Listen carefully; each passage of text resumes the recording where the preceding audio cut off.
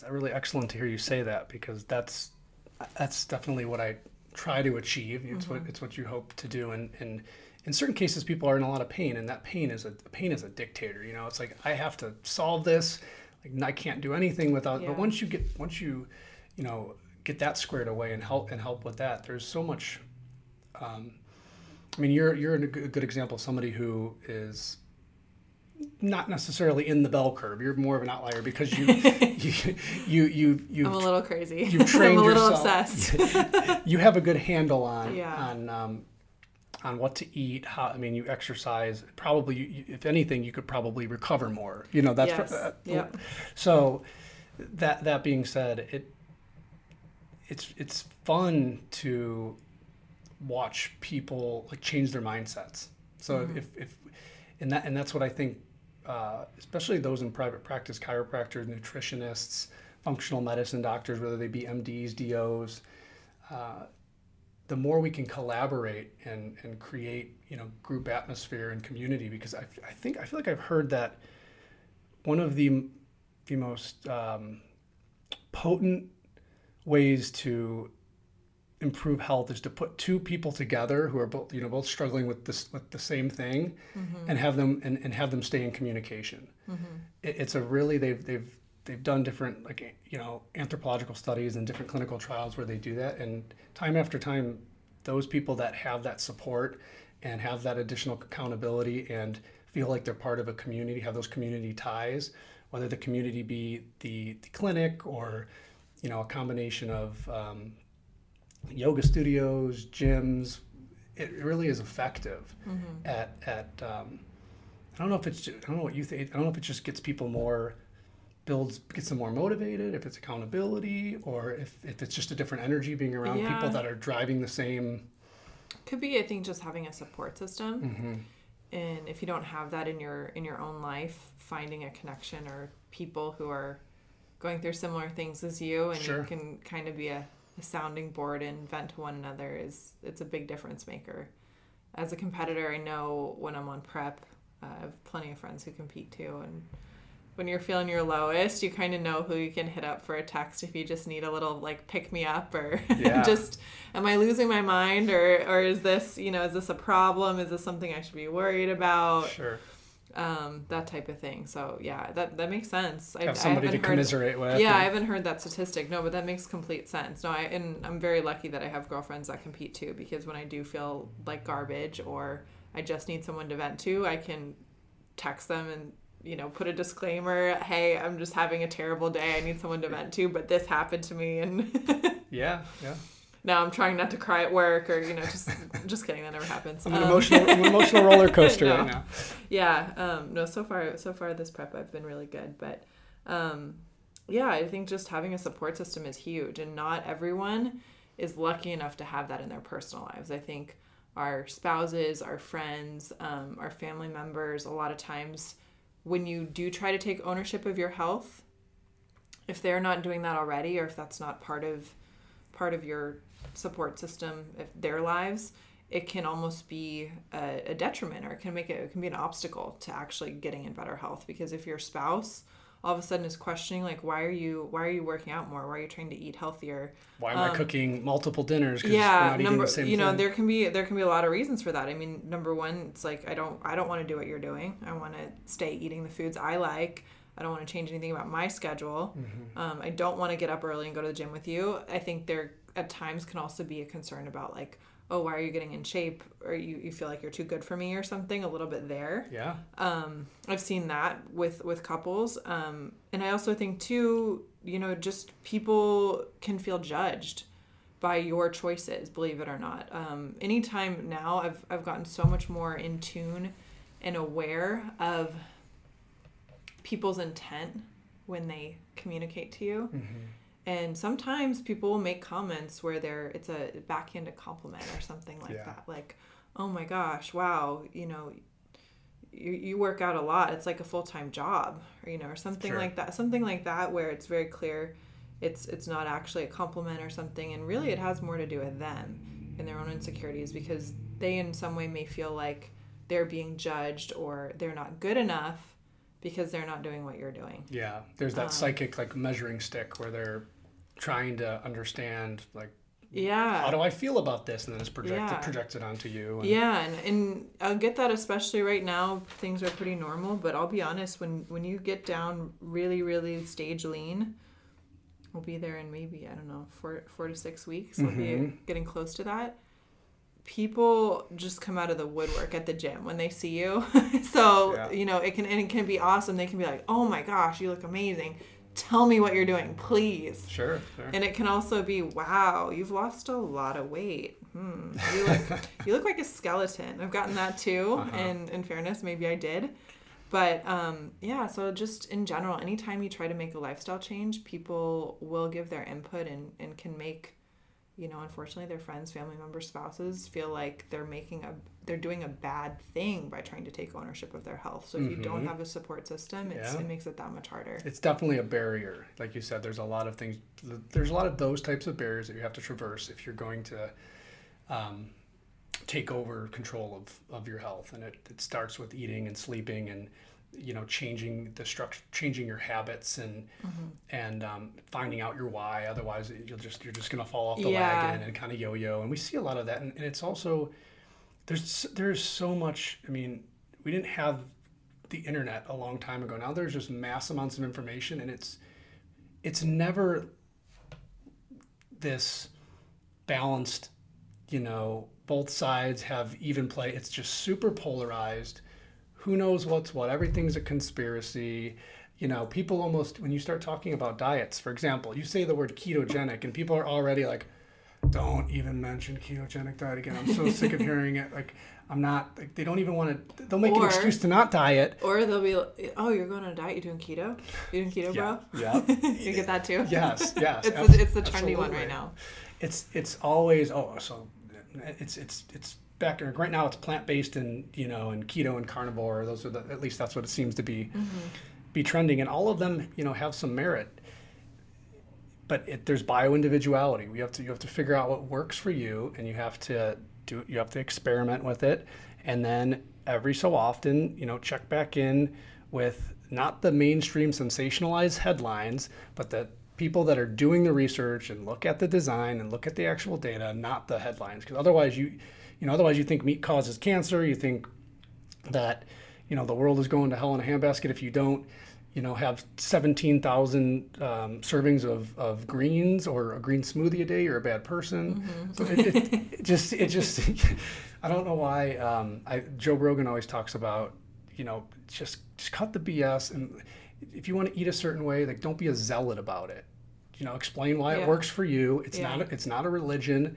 But dieting and even, you know, different protocols of training regimens, people tend to just be like, it's this or nothing else. Yeah. Which when really a lot of it is just, it's what they like the most. Right. And that's, I think the more time I've spent in fitness and the more advanced I've gotten personally, professionally, the more open-minded I've become, because you have to do what you like. Number one, for exercise, you have to do what you like, or you just won't stick with it. So everyone has the things they like, whether it's CrossFit or powerlifting or bodybuilding or Pilates, Zumba. Like, people will do what they like. That's what they're going to recommend. Yeah. Because that's what they enjoy. Find something you enjoy, for sure. Yeah, but even then with the food, I think I do agree with you. There's so much free information out there now that it can be overwhelming. You have the internet, you have social media, you have YouTube. You can go look up anything you want. And so it's sort of like, where do you start? But what I always recommend as a first step to people is just cut out the processed food. Yeah. Just eat actual food. You know, whether you're vegan, whether you're keto, whether you're doing bodybuilding, bro food only diet, just cut out the processed food. Like, eat the stuff that's on the outside of the grocery store. Sure. You know, the produce, Leave the the meat. chemistry sets alone that have all the fillers and you name it. Who knows what else is in it. You know, you want something sweet, go have an apple and like a square of chocolate and try to wrestle with the cravings a little bit. Like, nobody said it was going to be easy, and I think a lot of times people do lack a little bit of discipline, but it's kind of putting it in perspective and like you said, finding your why.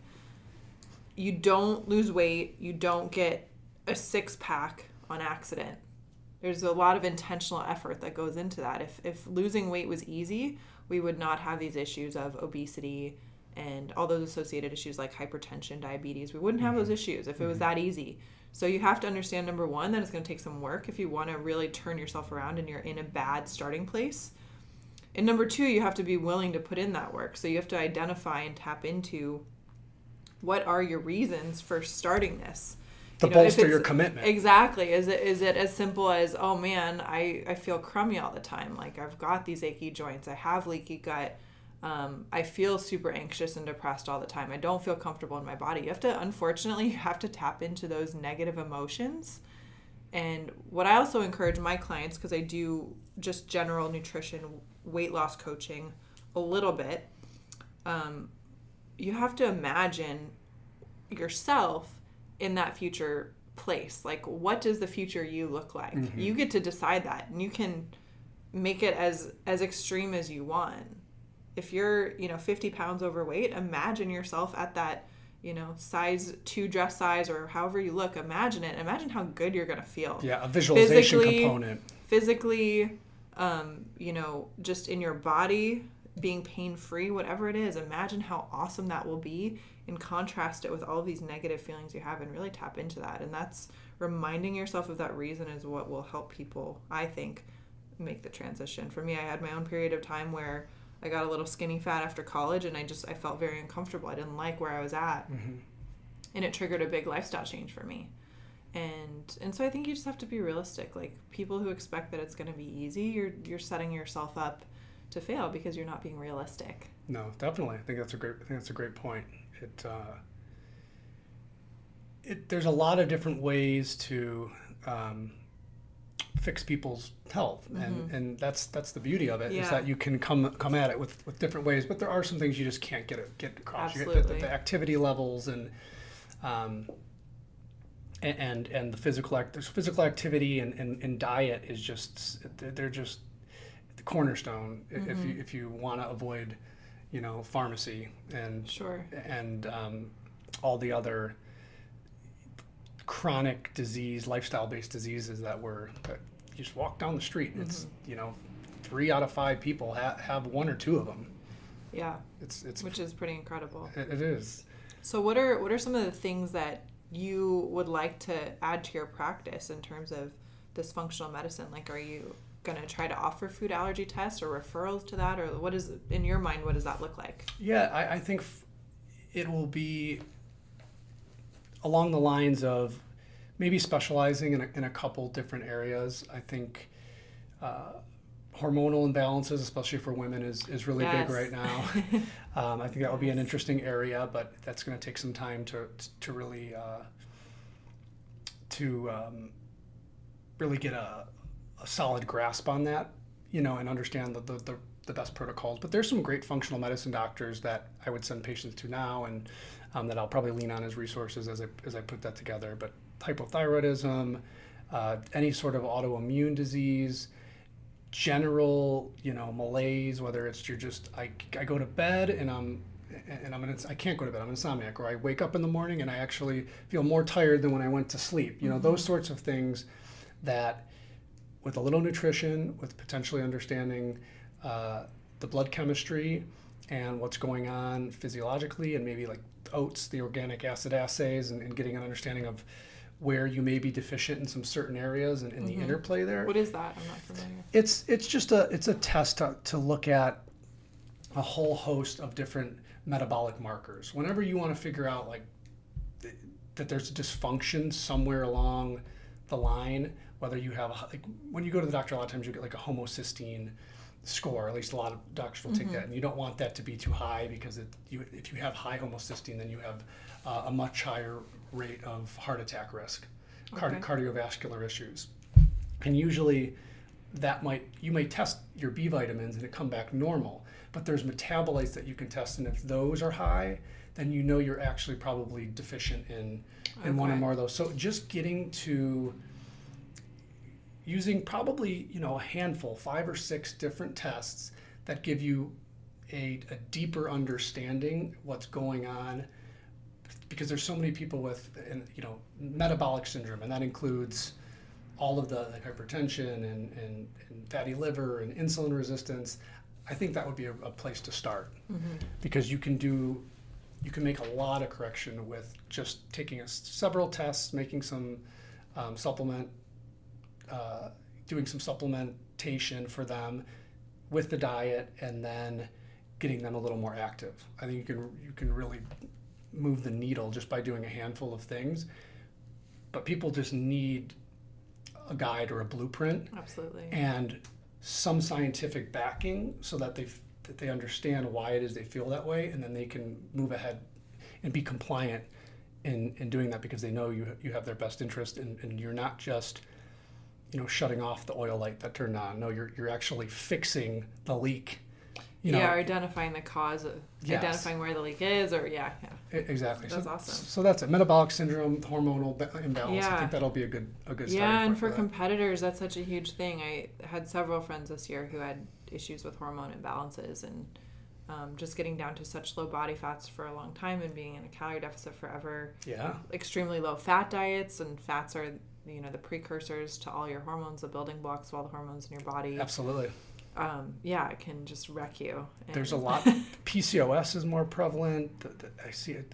So many women come in with hypothyroidism.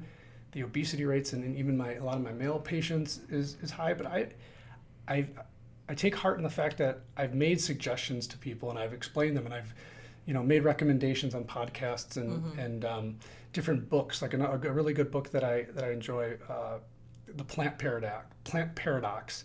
It just talks about, it's not like certain people are going to react badly to certain plants.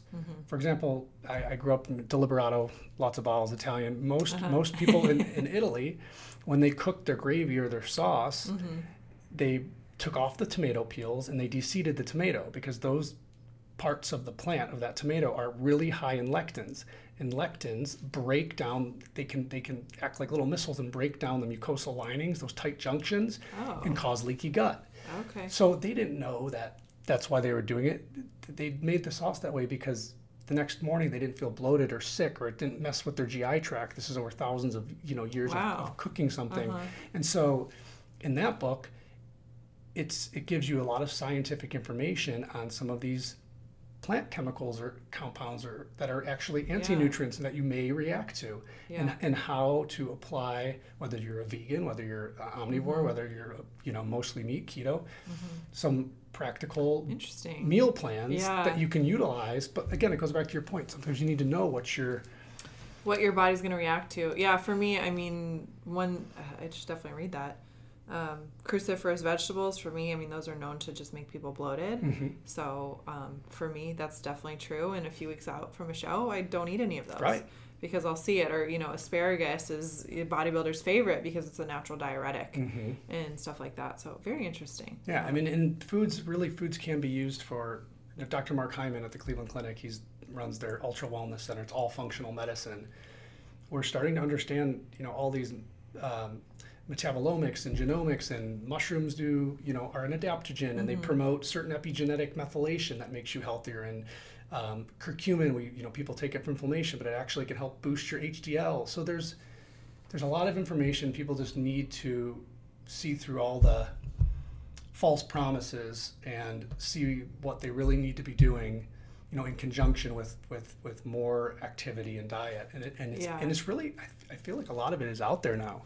15 years ago, I would have been like, no way, dude, people can't make heads or tails out of it. Yeah, there's so many resources. Or just, I know people several people that have gotten food allergy tests and these very all-inclusive panels, not like they were having something bothering them, but just they wanted to know, what does my body react to? What does it like to eat? What doesn't it like to eat? And I think a long time ago, it would be really uncommon to hear of people doing stuff like that. And it could also be a symptom of being in Southern California, and people love health and they love fitness. And I feel like we're very lucky here, because I also am from the Midwest, so I know the alternative. Where every restaurant is like Applebee's or Chili's. And you walk into a store and it just feels like, I don't know, like you're blasted into 20 years back or something. It's a little bit. I hear people are... I think here people in general do take more ownership of their health, and they're just more interested in their health, but also it's the lifestyle and the weather, and it all supports it. It's beautiful. The culture scape here is different. Yeah, it's beautiful, 365 days out of the year. If it sprinkles a little bit, people are complaining about how much it's downpouring. I couldn't go for my walk on the beach today because... Don't go for a drive in the rain in Southern California. Yeah, lots of accidents. But yeah, no, just in general, this is a very, very health-centered culture. And it's, I think for competing too, it's kind of the same thing because there is so much emphasis on fitness. There are so many people that are competing. Social media has added to the popularity of that. A lot of these things in very young women, like being premenopausal after shows, that's a huge thing. Yeah, I've heard of that. That's good to know. I did have my hormones tested last fall after I finished competing. As part of this challenge we did at my work, we prepared for a Spartan race and we had body fat percentages done, and mine was at that point less than 10%. And so you kind of went above and beyond. I kind of freaked out and thought, oh my gosh, what am I doing to my body? Because I'd always kind of heard that for women 12% is sort of a level you never want to get below. And so I had a panel just to make sure everything was okay, and I was fine. I'd gained a little bit of weight at that point because I was probably 4 weeks after I'd stopped competing. But yeah, I feel like it's something I need to make a regular habit from now on. Like even, I should probably be doing blood work now, and then maybe at the end of my season, middle of the off season, just to keep in mind, like what am I actually doing to track it, to my organs, to my that. hormone levels, and really taking ownership of my health. Because I don't think it's okay to just say, oh yeah, my thyroid's off or my hormones off, and not do anything about it. And my friends who have this, they're definitely taking ownership because it's a serious thing, but you need to know what's going on with your body, especially if you're in. Yeah, and your body will give you a little bit of leeway. It can adapt. There's Absolutely. homeostasis and there's allostasis, but it's one of those things where you can't push the pedal to the metal for 2-3 months straight because your body just doesn't have the physiological reserve necessarily to do that without coming out of it totally unscathed. You can throw some of your markers kind of out of whack, because it is, our bodies we're really dynamic systems. A lot of the old notions have been thrown out as far as dietary cholesterol does, that there's an inverse pattern when you eat fat, and dietary cholesterol will change. And we know now you can't just look at HDL and LDL, you have to do an NMR lipo profile to really understand you have to look at the small LDL particles. That's more of a predictor. Cholesterol alone is not a very good predictor of, that's why you go in, you get one test, and you have high LDL, triglycerides are up, your HDL might be a little low. Okay, statin. It's no, you don't. That's not, scientifically, that's not really a good idea based on your risks. There's a lot of side effects to those drugs that we don't even necessarily realize. And then if you're on other drugs, those interactions aren't studied. They don't do randomized clinical trials where they're mixing drugs. There's too many permutations to, okay, they put you on this drug and now you have a side effect, so now they're going to put you on this other drug. And then maybe you have some other little issue, so now you're on a third drug. And these companies, they're, number one, they're not required, but number two, be impossible to test all these permutations of you never bring it to different market. Drug cocktails. Wouldn't be ethical either. Yeah, and I forget what the word for it is, but I took a toxicology class in grad school, and it's basically there are different ways that drugs can compound, and some the effects are additive, Absolutely. Some are subtractive, some it's like the effects are sort of unknown. Yeah. They can. One drug can inhibit the effectiveness of another. Pharmacokinetics, depending on when you take the drug, it might be metabolized differently. So it's hard to really map that out and what the overall outcome is going to be. So but the information is really cool. You talked about have an apple or a piece of chocolate. Just the other day, I was watching a podcast, and there's this guy James Maskell who's pushing this evolution of medicine, and he's creating a cost health sharing insurance plan. It's not going to be for everybody, but it'll give you access to functional medicine doctors in a network all throughout the country. And he had a guy talking about leaky gut, and so this is it was interesting to me because I did the carnivore diet just because I did plant-based for 2.5 years, and I just started to feel a little sluggish in the gym. There was too many objective findings for me that I wasn't happy with, and I wanted to change. And So I did that, and so for a while I was very, no plants, no fruits, none of that. But in the back of my mind, I'm like, well, it's probably fine for a short period of time, but there needs to be some sort of cyclic reintroduction of those of the healthy foods that have micronutrients and all that. Or just some fiber. Fiber, a little bit of fiber, yeah. Yeah. So speaking of fiber, so like apple, apple a day keeps the doctor away, the whole thing. Well, they've done studies that look at where you take an apple, you chop it up, you boil it so that 1/3 of the water is, up to the, not covering it completely. Put some cinnamon in it, cook it for 5 to 8 minutes, and it gets really shiny. And that shine is the pectin, that fruit pectin, the apple fruit pectin. Yeah. It's a protein, and you do have some other fibers too in the apple because you leave the peel on. But in the intestine, it creates something called intestinal alkaline phosphatase.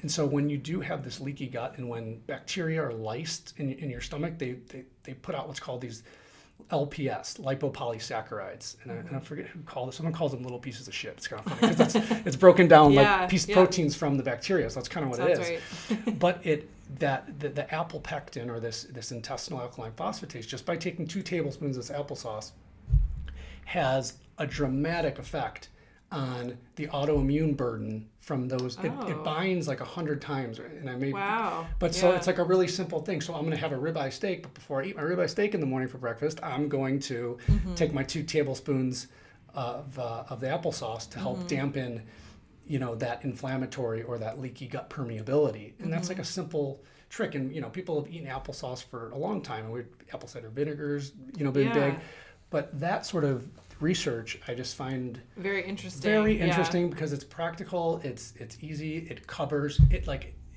everybody can meet in the middle and say, oh, I'm getting some fiber, I'm getting this other component that's good, I've cooked it down a little bit, so maybe it's some of the other chemicals in the apple are less harmful, and then it has this synergistic effect if you're eating a high fat diet, which so many people are now with these fat bombs.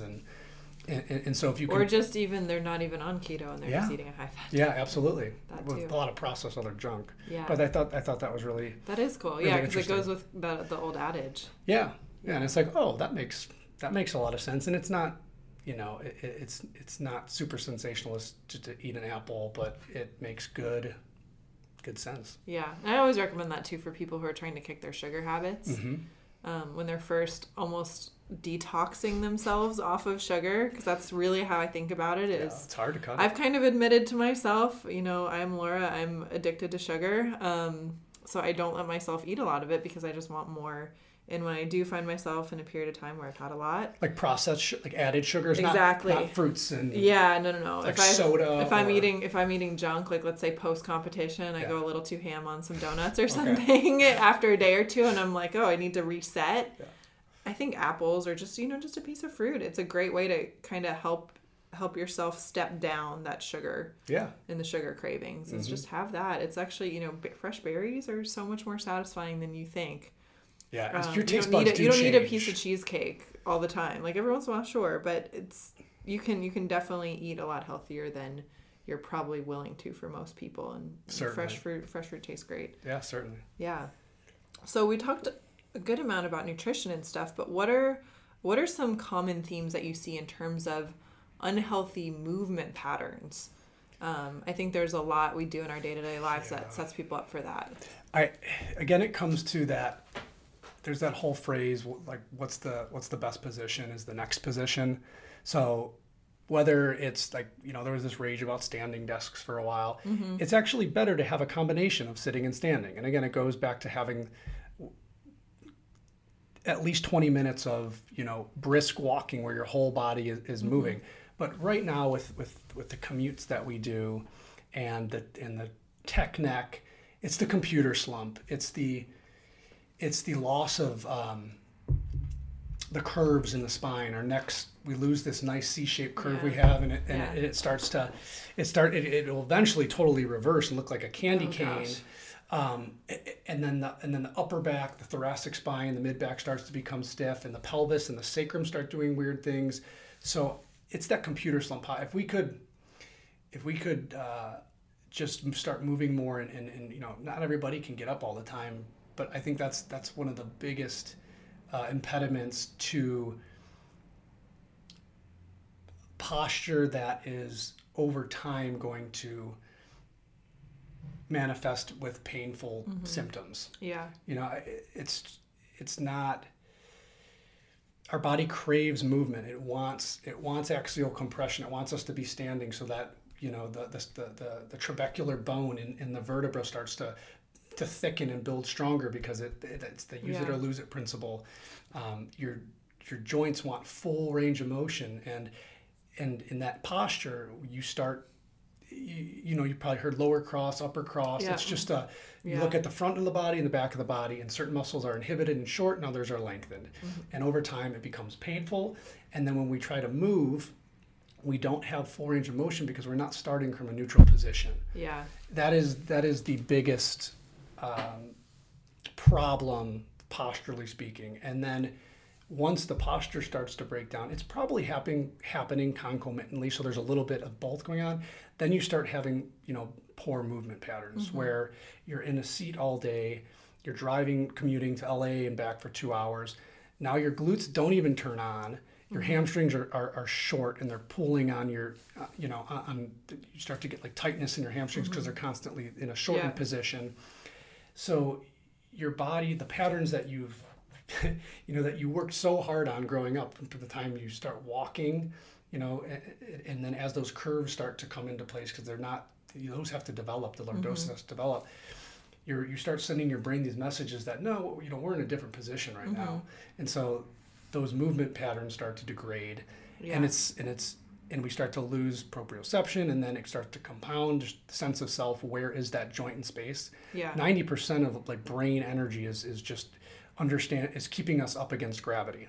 It's all postural based, you know, and the motion, the movement is really what helps to push nutrients up and, you know, move the CSF fluid, and so that posture has just been extremely detrimental to. That's why we have 80 to 90%, you know, back pain, because muscles are getting turned off. When you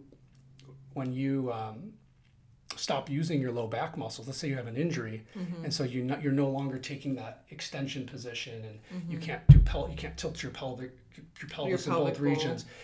They look at it with an MRI, and you have what's called fatty infiltration. The body's like, well, we're not using these muscles, let's throw some fat in the muscle fibers, and that doesn't really come back.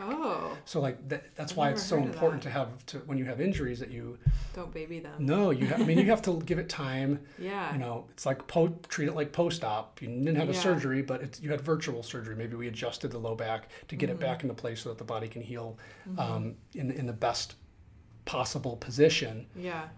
But that is that all goes hand in hand. Sometimes it's hard to demarcate out like which happened first or what. What was the true cause? Was it, you know, maybe the bad posture or an injury, or do you sleep on one side where you've developed where you close the shoulder down and you lift one leg up, and so now your pelvis is unlevel and rotated, and you've done it 1,000 times. You know, it's that there's two different injuries. There's the death by 1,000 nicks, and then there's that, you know, the trauma, or it's the 1,000th one-armed snatch, you know, kettlebell snatch, and you're like, my shoulder, you know, has never felt the same.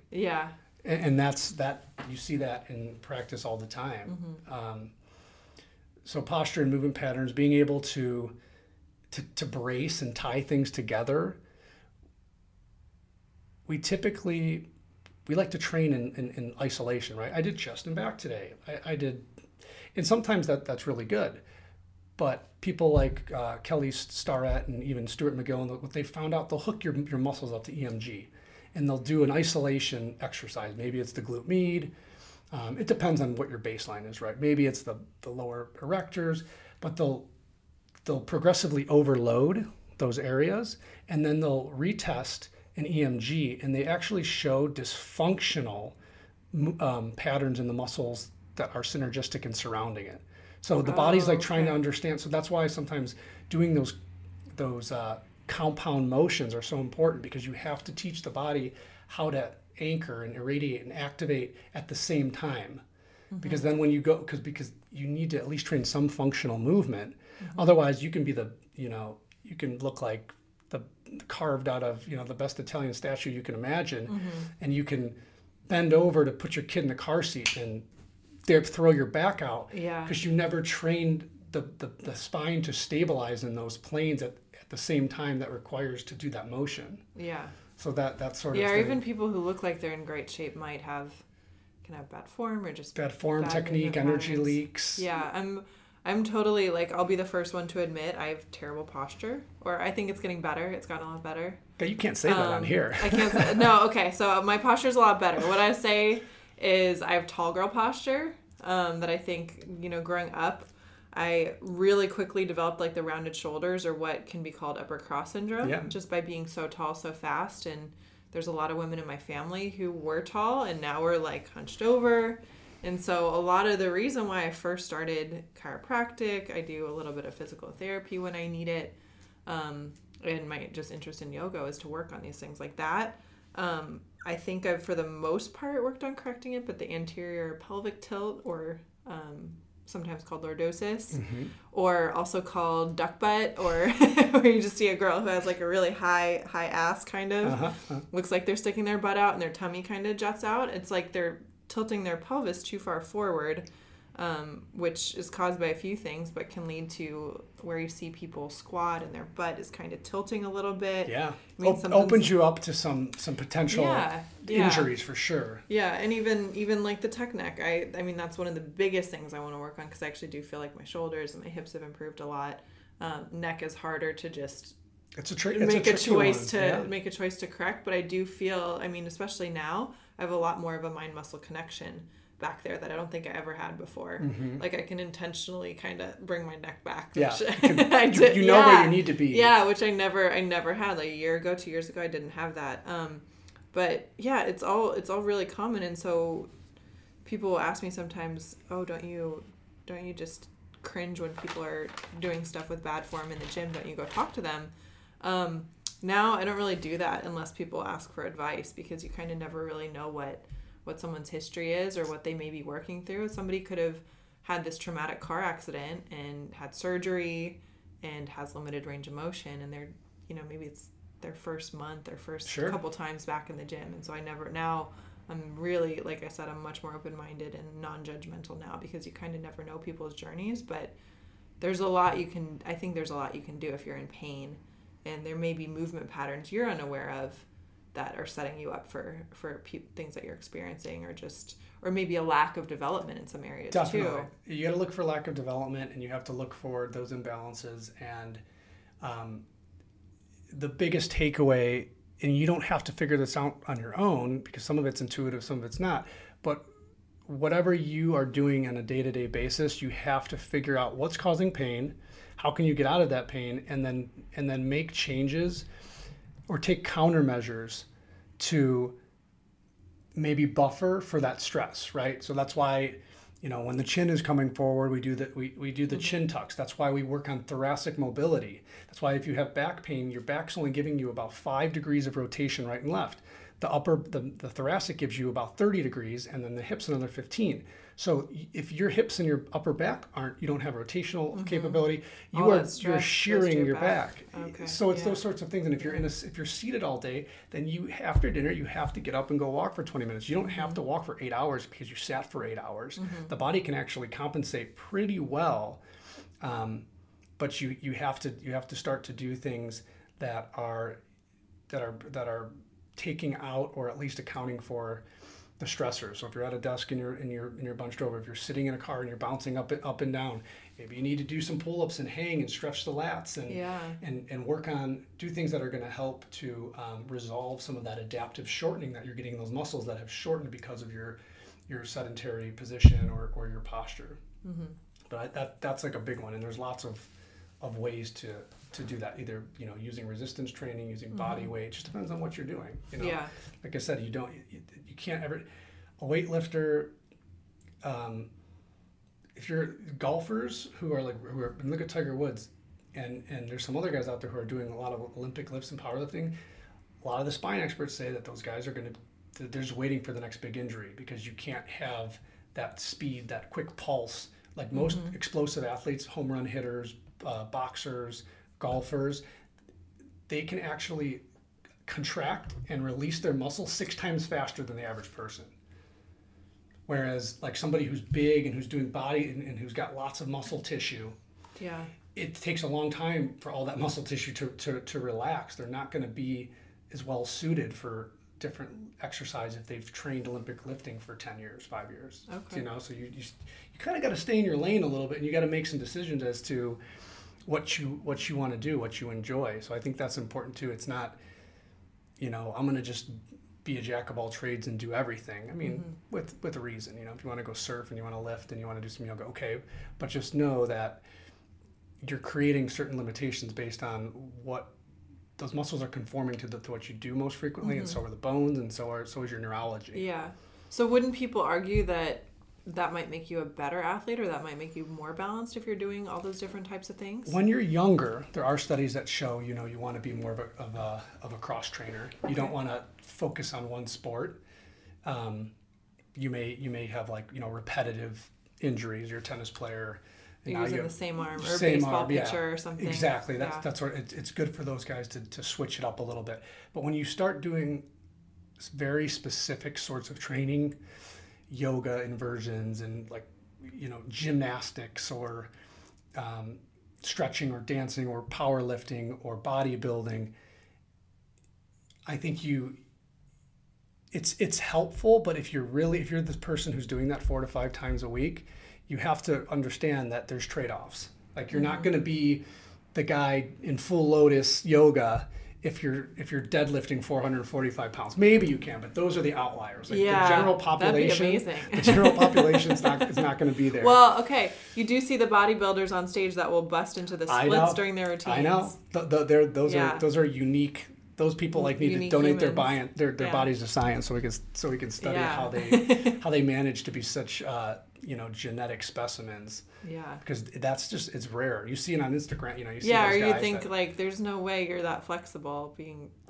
so much. But some of those people too, they're damaged. Like they're gotten bulges in every single disc. Yeah. They're one bad lift away from a back fusion. Because their spinal cord is going to be getting pinched because there's something called anterior listhesis where it can slide forward because the ligaments tear.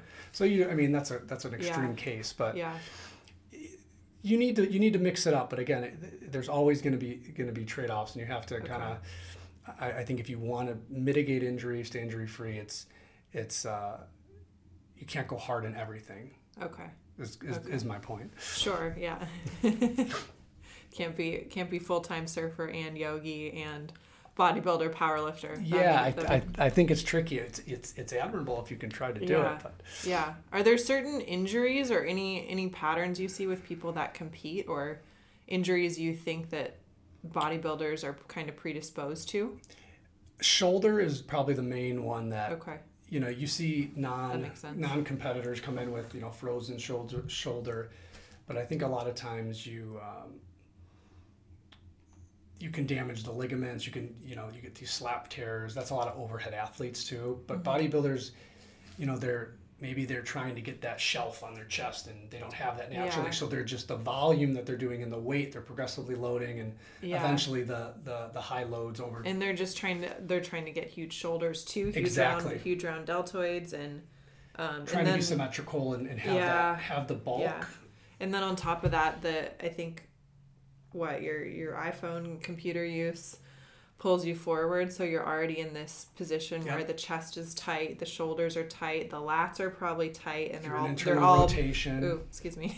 They're all pulling on your rotator cuff, right? Yeah, it's putting a lot of stress on those posterior muscles and some of the external rotators. Yeah. External rotation, it's just a very mobile joint. Mm-hmm. So again, trade-offs. You're gonna have great mobility with it, but it's gonna be predisposed to an injury if you overdo it. Yeah. I was actually telling this to one of my new nutrition coaching clients.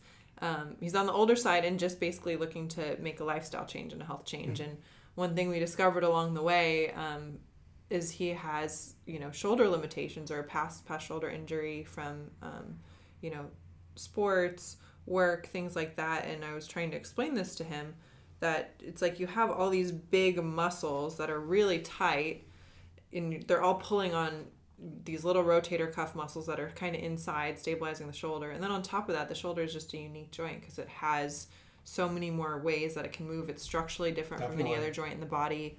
And then on top of that, if you add in something like, you know, bodybuilding, CrossFit, I think is one especially that's kind of known for shoulder injuries. Yeah. Just because of the training style, sort of like maximum effort, maximum reps. Yep. A lot of the time. A lot of quick motions and external rotation and lifts, snatches, overhead. Yeah, explosive. Overhead squats, pull-ups, pull-ups. Kippings, yeah, those are... Stuff like that can be really hard on it. But yeah, and I was just trying to explain this to him and explain it to him to try to encourage him to seek out a physical therapist or to seek out help with it. Start rewiring. Yeah, because it was one of those things we didn't really, you know, I'll always ask my clients when I'm starting them out, you know, what previous injuries or health issues do you have? And that was one. He kind of just, he's like, oh, I had so many that I just didn't think to mention that in particular. Yeah, they start coming out a lot. But the reason I'm explaining that is trying to educate him to take ownership, to go see a physical therapist. And it's like, okay, we can work around this, but you want to get in shape, you need to be able to train your upper body. Like, if you can't do a push-up, you can't do any type of shoulder work, you're going to be limited in the activity you can do. It's going to be a problem, yeah. And so, I always like to think about those things. And I think one of your earlier points, bodybuilders, we can always be better about recovery too, and focusing on making sure we're giving our tissues enough time to recover, doing the right type of like soft tissue work or a little bit of yoga or, you know, foam rolling or whatever it is to try to improve. Yeah, something to attenuate all those stresses to help you with the recovery. You see a lot of herniations too, and sciatic pain, low back stuff in sacrum in figure athletes for whatever reason. Well, they do a lot of back work. I think figure especially, like that's a big emphasis for them. Yeah, that would make sense. I mean, it's one of those things that you can go too heavy, or you can just repetitive over time without the right recovery, or if you don't have, again, come back to those movement patterns, if you're not bracing properly, things are frictioning where they shouldn't. Next thing you know, a tendon or the muscle's inflamed, and so that can happen too, definitely. Yeah. So big picture, we've talked about a few of these, but what are some things that you think people should do or could do in their everyday lives to try to keep themselves healthier, to keep their spine healthier? We mentioned walking 20 minutes a day was one of them. Spinal hygiene, I just think if we bring a little more awareness to it, nobody thinks about, I mean, maybe your posture a little bit, but people aren't necessarily thinking about, I have, 33 bones that are, structurally holding me up and serving as a foundation for my movement. I think if you just have to find some exercise. There used to be an old program called like Body by Science, and what they suggested was you do 5 exercises. It's like bench press, shoulder press, row, leg press, and lat pull down. So like the 5 like basic staples, and you don't count reps, you just do them for 90 seconds. So if somebody who's just getting started, you have to find a program where you can build lean muscle mass. So if you want to help protect your spine, build lean muscle mass and get that metabolism going. I'm not going to say you have to do a particular type of workout, but just find something that you can stick with, that when the novelty wears off, after the first 2 weeks, you see it through for another 6, so that those results over the course of 2 months are enough to keep you motivated. Sustain you. Yeah, keep you motivated. So build lean muscle mass. Watch your insulin. Make sure you're not insulin resistant or pre-diabetic, because that creates systemic inflammation in the body. And it's like I said, your spine is vascularized, and so are your big joints. So if you have that systemic inflammation over a period of time, you're going to have pain at different joints. It's kind of a law of numbers. It's going. So lean muscle mass. Understand your glucose. Walk. And I do think there's something to meditation. I think calming the mind and creating a sense of idleness and body awareness and connection. We are all stressed and overworked and disconnected. And for a culture that is so connected, in some ways, it's almost a paradox. We don't smile at our neighbors. We don't say hi to people. We don't have dinners with each other. We'd rather text or email or ever, watch our stories, watch our Instagram stories. Yeah. So those 4 things, and then if you want to toss in sleep. So lean muscle, watch your insulin sensitivity, make sure that you're not diabetic, because many people are. They don't even know it. It's just you can look at some biomarkers, and people have questions they can ask me about that, but I don't want to get into the weeds. But you can show that people are actually diabetic based on certain things before the A1C even elevates, and so there's a whole bunch of things you can look at. And then sleep, and then trying to de-stress through whatever way you can. If it's meditation, if it's yoga, if it's wine night with the girls or the boys, whatever it is, you have to just. And even just being more active, you might find a little stress goes away. Definitely, you don't think about it as much. You just have more. You got to have a purpose, and you have to feel like you're waking up with a purpose. Otherwise, anxiety and depression and stress seems to elevate because we're social creatures. So, absolutely, got to be passionate about something. Yeah, for sure. So, what's next for you? What are some of your future goals? I like to, like I said, the functional medicine. I'm in the process of enrolling in the ADAPT certification program that Dr. Chris Kresser does. Okay. And so I'll hopefully be starting that in October, and it's 12 months. So I look forward to starting to roll that out. And then I'd like to, like right now I'm a solo practitioner here. And so I would like to, business-wise, bring on some, maybe a health coach, or just collaborate with some other health practitioners to make maybe some additional services optional. Whether it be nutrition or just so that I can focus on the diagnosis and the adjusting portion, but still cover some of those other lifestyle areas. And then I'm in the process of building some content. It's going to be an email content, a kind of like automated email thing where for 23 days in a row, you get emails based on, it's going to cover everything from intermittent fasting to functional medicine to how to decrease stress and it'll be videos and links and podcast and book suggestions and anything that falls under the umbrella of wellness, and then with a little bit of a chiropractic spin on it. So I'm hoping to have that up and running. Very cool. And that's kind of awesome. my that's a lot. My 2 big goals. Those are great. Those are great. Sounds like you have a lot of exciting stuff come up. Well, I'm thinking we'll wrap this up, but before we go, how can people get a hold of you? How can they book an appointment with you? Sure. You can find me at my website at spineandjointoc.com, and that's just spine, A-N-D, joint, OC.com. I'm on Instagram as Dr. Nick, N-I-C-K, DiLiberato. Mm-hmm. I'll add links for all this too. So perfect. When people go listen on the website, there's a Facebook page for me at Spine and Joint OC. So if you look up Spine and Joint OC, I'm on, and you can go to my Yelp or I have a blog on my website too where I put out some content from time to time. And feel free to call if you have questions. My number is on the website, and if you want to post that, I'm happy to do a phone consult if your listeners or people have just want to kind of hash out and see what it is we do, and if they think that we can help them. And my experience so far has been great.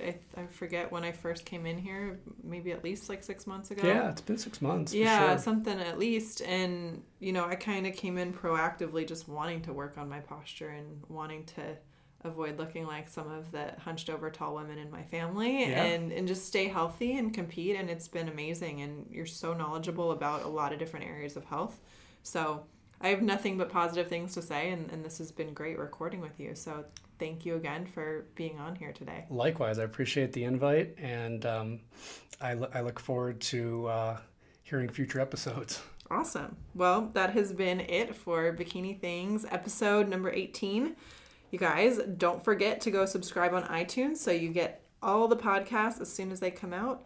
And you can follow the podcast on Instagram at bikini_things. That's it. Thanks for listening.